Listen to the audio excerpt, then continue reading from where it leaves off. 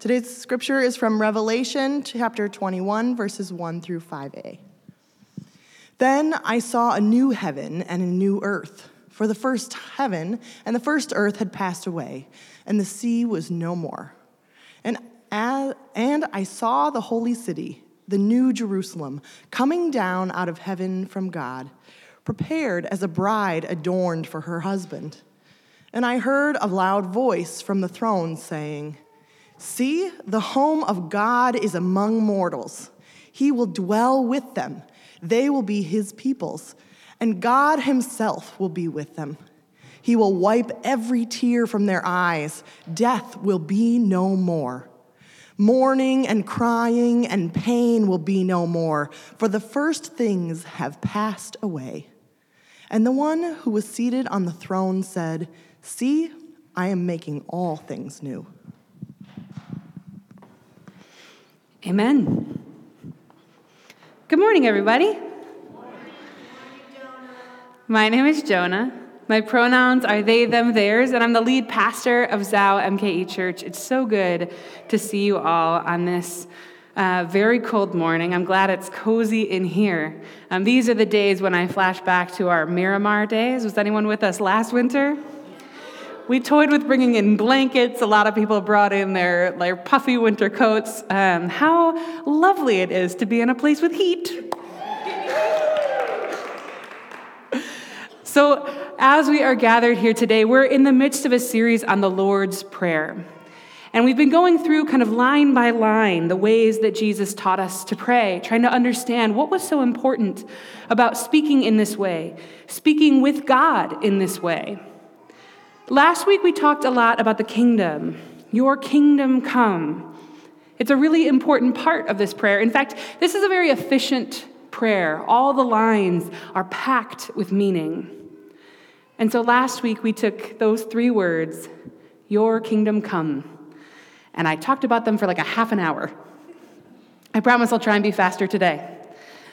But when we talked about the kingdom and what that meant, part of this is opposition to the kingdoms of this world. Is God saying there is a new and different way, and in order for that new and different way to come, the ways that are must end. The kingdoms of this world must be called out. The rulers of this earth, the ones that are unjust and evil and cruel, the empires of this earth need to fall. And so, when we're talking about this, all of that, your kingdom come, is really wrapped up in the ways that justice drives us into the streets here at Zao in Milwaukee in 2020. Earlier this week, a great number of us, a really beautiful, photographable number of us, were at a protest.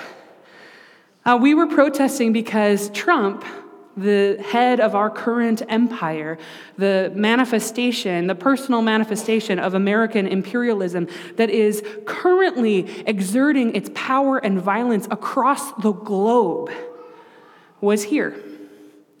And it gave us an opportunity to show that this is not the thing that we mean when we talk about kingdom. That the kingdom of God is different from the kingdoms of this earth. And that empire, as long as it is empire the way that we understand it, with human rulers, held by violence, domination over others, secured by war, fueled by corporate greed and capitalism, that so long as those empires are reigning, that the will of God is not being done on this earth. And that God's reign is something altogether different. And so we ought to keep that in mind when we are praying to God in our sanctuaries adorned with American flags, singing "God Bless America."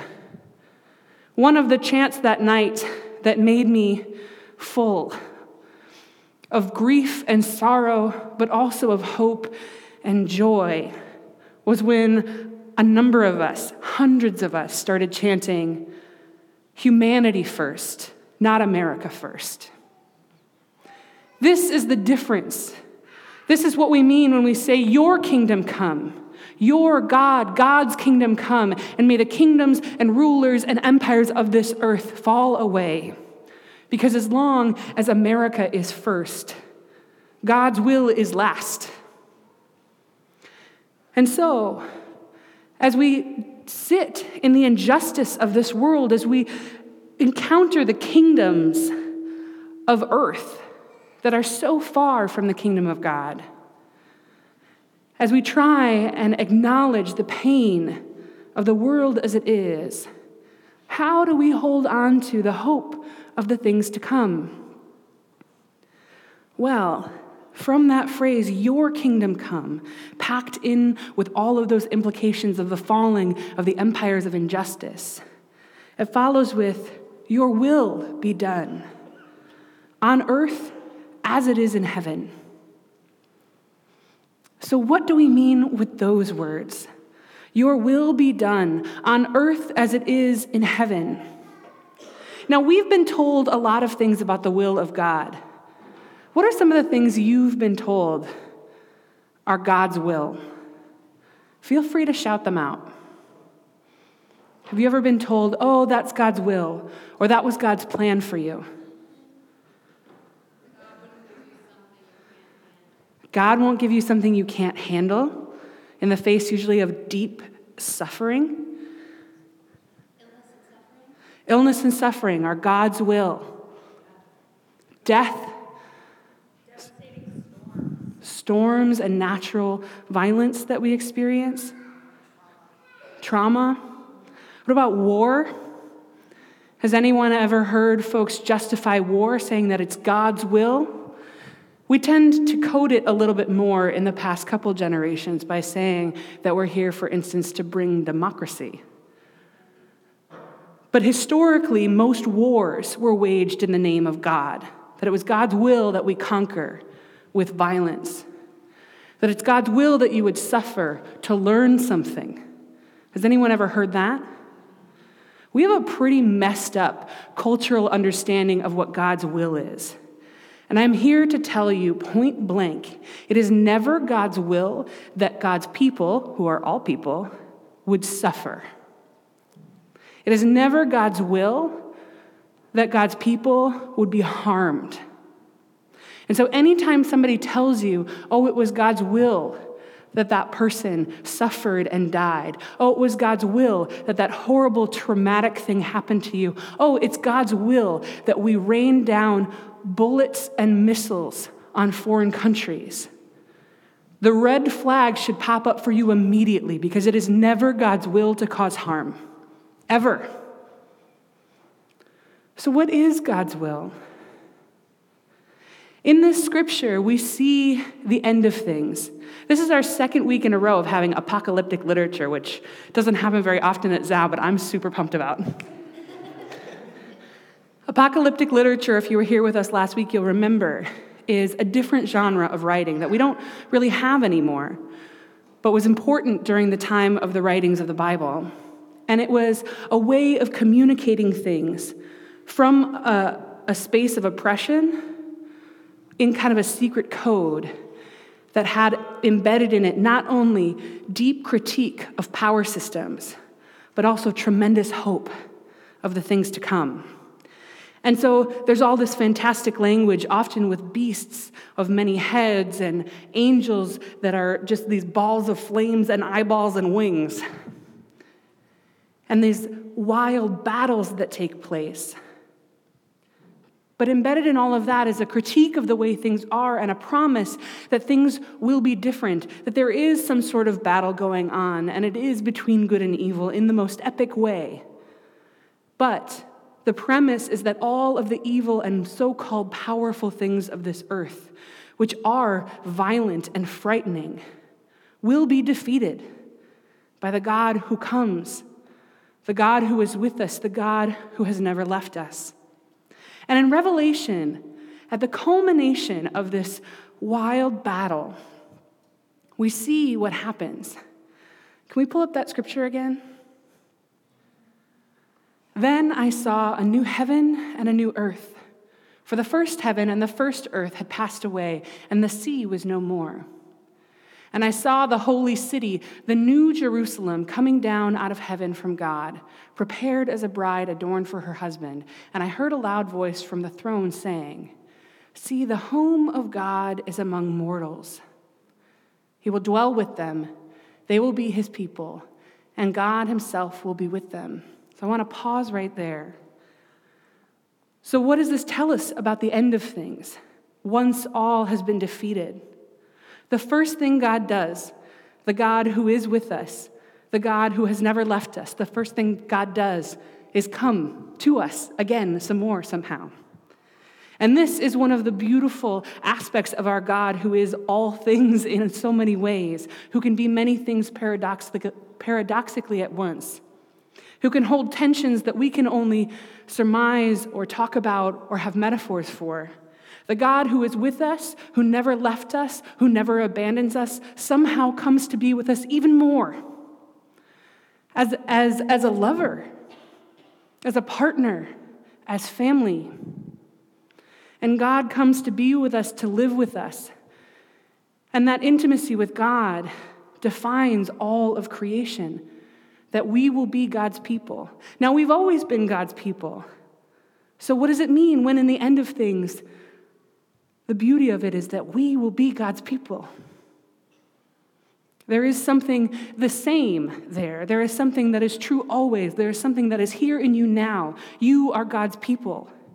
And there is something not yet realized, that God is coming to be with us in a new way, that we are God's people in a new way, that we will be with God in ways that we cannot fathom now. And so what happens when we are with God in that close of a way? God will wipe every tear from our eyes. Death will be no more. Mourning and crying and pain will be no more, for the first things have passed away. And the one who is seated on the throne said, "See, I am making all things new." If we take this to be any indication of God's will, we cannot abide any interpretation that says God's will is for harm or death or pain. That God's will is that death would be no more. That God would not only take away our suffering, but be intimately involved in it. That image, God wiping the tears from our face. Think of the people in your life that wipe the tears from your face. The people in your life whose tears you wipe away or would wipe away. Think of the moments that you cried, that no one was there to wipe away a tear. And how fundamentally different it would have been if the God of the known universe had been with you in that moment, not only to change the situation, but to touch your face gently, kindly, and with love to wipe away your tears. That is God's will. And when God's will reigns, death and mourning and crying and pain will be no more. That is the will of God. And because we cannot even imagine it, we substitute so many lesser things for the will of God. And somehow, God's will always seems to support the status quo and the way things are and the way things must be. But this is a failure of imagination on our part. This is our inability to align ourselves with God's will, which is so radical and so different that it's a little bit beyond our grasp. And so instead of hoping and imagining that this could be true, that the scriptures could be telling us the truth, that death could be no more, that God would be there to wipe away our tears and hold us and love us and live with us and dwell among us, that we could be God's people and God would be our God. Instead of believing in all of that, we use the will of God to justify whatever is around us that we can't imagine our way out of. Cameron and I were at an event this weekend, a United Methodist Church event led by queer people, trans people, people of color, who were imagining a different way to do church in the face of a denomination that can't seem to imagine its way out of a paper bag right now. Our denomination keeps trying to recreate itself over and over again in its same image, not in God's image, but in the image it has of itself now, the status quo. And there are all kinds of appeals to the will of God for that, unity primarily. But one of the speakers yesterday, Reverend Tyler Schwaller, was talking about how this failure of imagination is not universal, and that the people who can imagine a better way in an oppressive system are the oppressed. In doing this work, the author of Push Out was encountering a lot of students and administrators, teachers, and parents who felt stuck, saying, well, we have to have our schools be safe, so we need security guards, and we need metal detectors, and we need all of these things. We need to be harsh with our students because that's the only way to keep our schools safe. They had an absolute failure of imagination. But the kids have an amazing imagination. The kids, who are the ones who are the objects of this violence, know immediately different ways of being, different ways of doing, different ways of intervening. When one of the students said, give every kid a journal, I was like, yeah, give every kid a journal. And there were so many ways throughout the book, throughout the documentary, and throughout the responses from the students that the imagination of God was there, that the will of God was voiced, that there are ways to be connected, to be intimate, and to be safe, that there are ways to hear the voice of God emerging through God's people. And yet, it is the institutions of power that say, this is the will of God. So what do we do? What do we do to both align ourselves with the will of God when the world would align us with its power, and align ourselves with the voice of God when we are experiencing oppression and we would be silenced? Well, Jesus tells us to pray this prayer. Your kingdom come, your will be done on earth as it is in heaven. You see, as we pray, we groove things into our being. We align them in our spirit. The things we say over and over again become written on our hearts. And so, when we repeat ourselves over and over again, it starts to change us.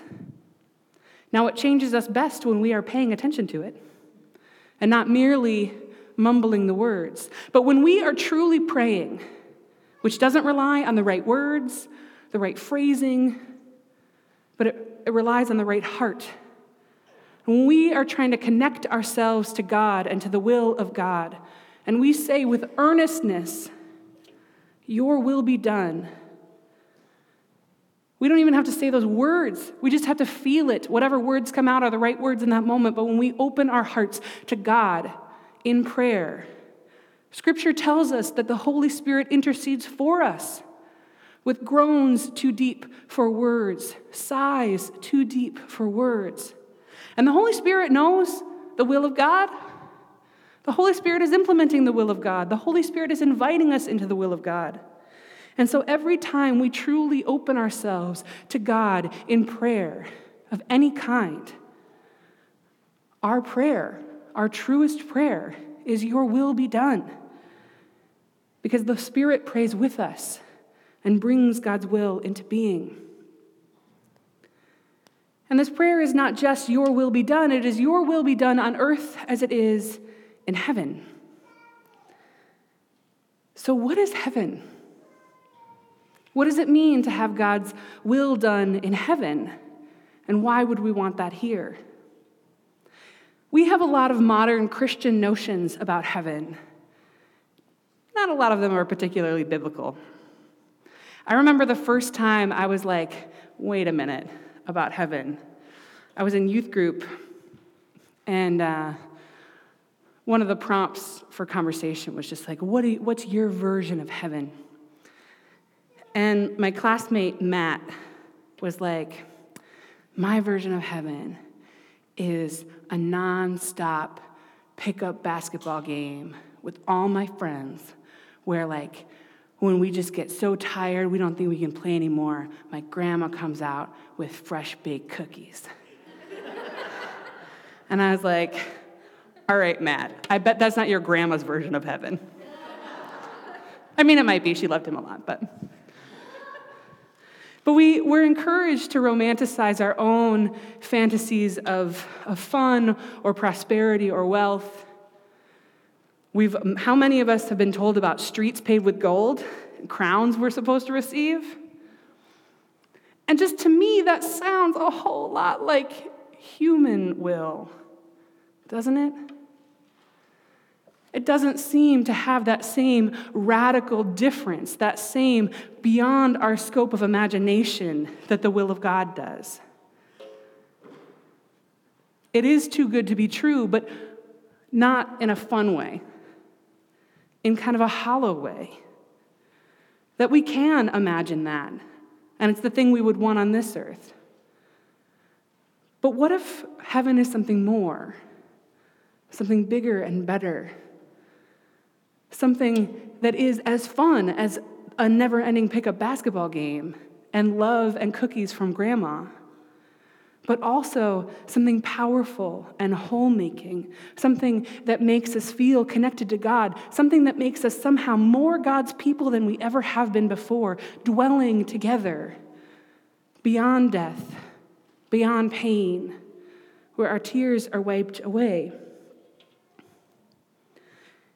In Jewish cosmology, there are 3 realms. There are the heavens, note heavens, plural. There's the earth, and then there's Sheol. So I'm going to start with Sheol.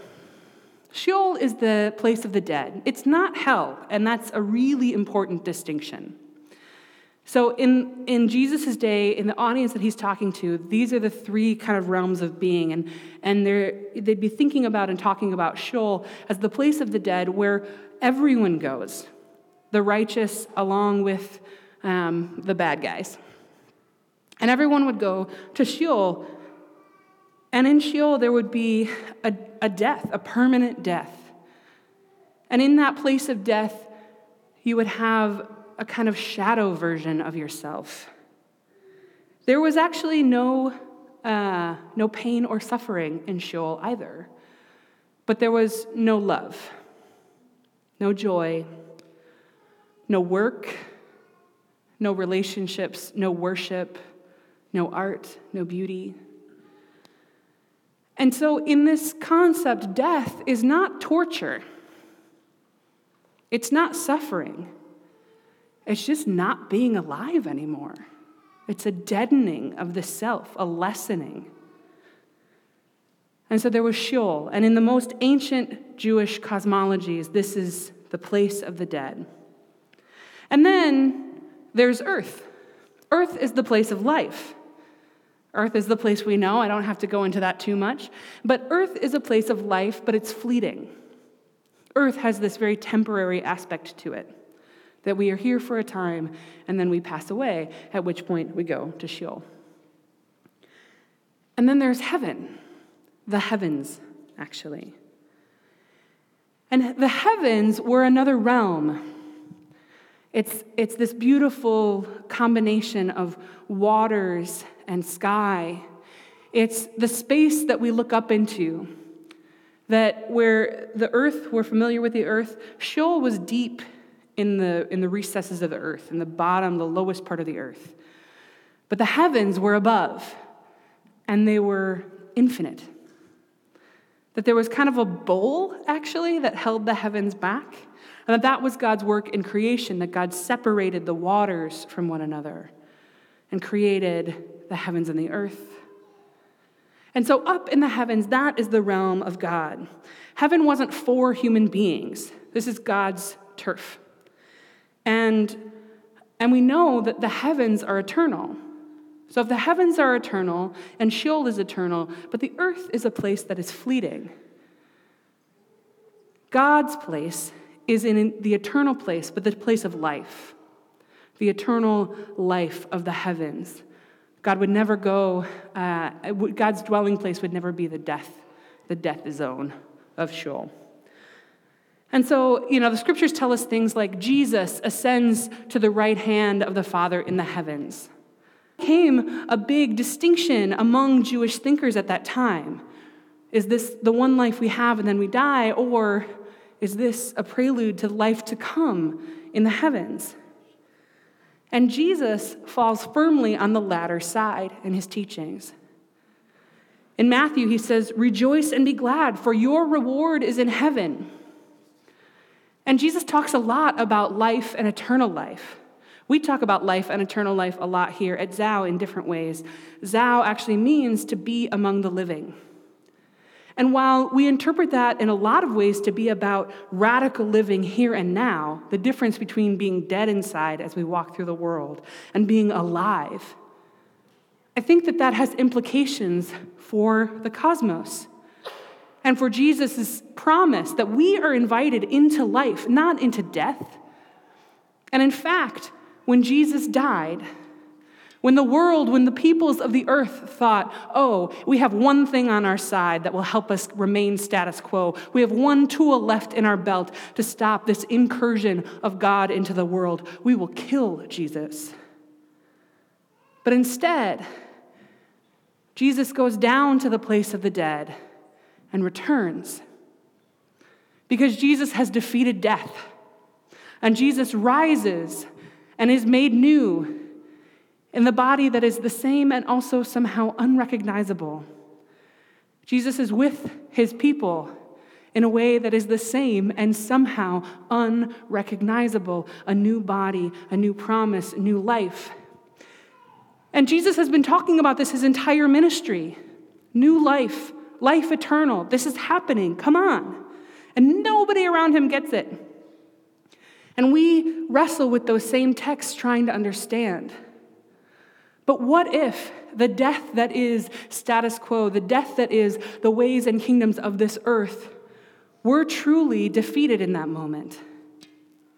And what if God is inviting us to do that along with God? You see, this text also says something really interesting in Revelation. It says, I saw a new heaven and a new earth.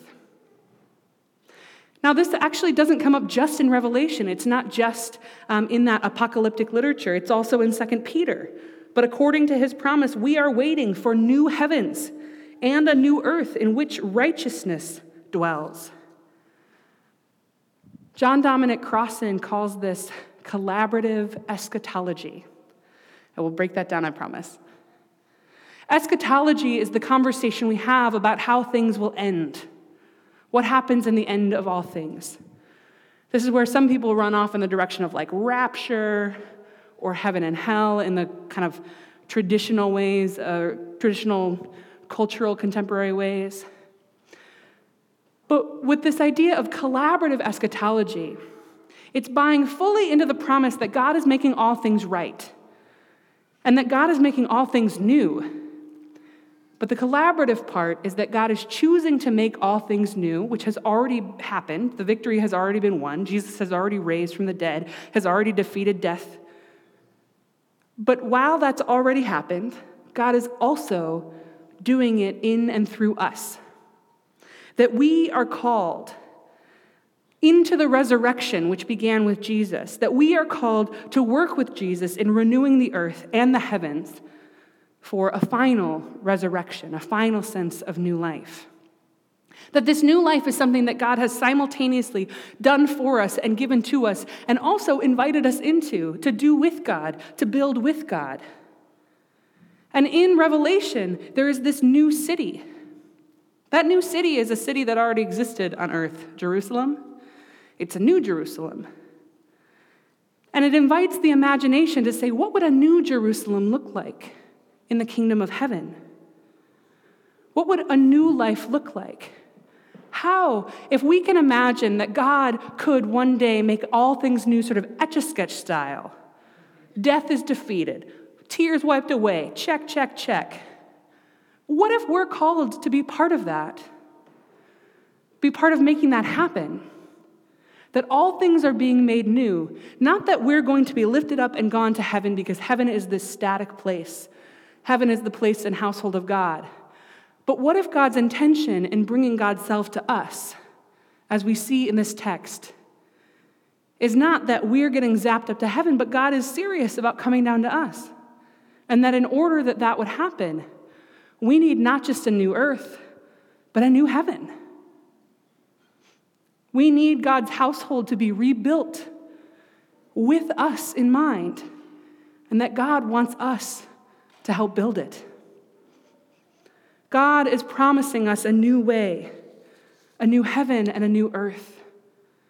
God is showing us God's will, resurrection, new life, new imagination. And God is asking us to be a part of it. And so when we pray, may your will be done on earth as it is in heaven. We are not only praying, God, we see that you got it on lock in heaven. Can you make that happen on earth? We're saying, may your will be done on earth as it's done also in heaven, while you are making a new heaven and a new earth, and we are doing it with you. God, may your will be done, and your will is an invitation to us to participate. God, may we partner with you in building this new heaven and new earth. God, may the earth and the heavens become one.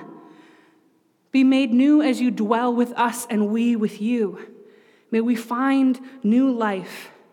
May you wipe away the tears from our eyes as we wipe away the tears from one another, united in love.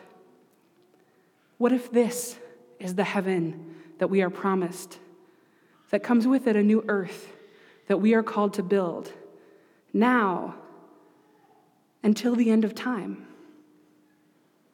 God, may your kingdom come. May your will be done on earth as it is in heaven. Will you pray with me? God of all things, God of new life, stretch our imaginations to see the life that you have in store for us, now in this moment and forever. God, give us the hope to believe that your kingdom is now, that your heavens are here. Give us hope to trust that your kingdom is eternal and that your heavens are everlasting. God, give us the softness and compassion to allow our tears to be wiped away and to wipe away the tears of others as we do your will now and in the days to come. Amen.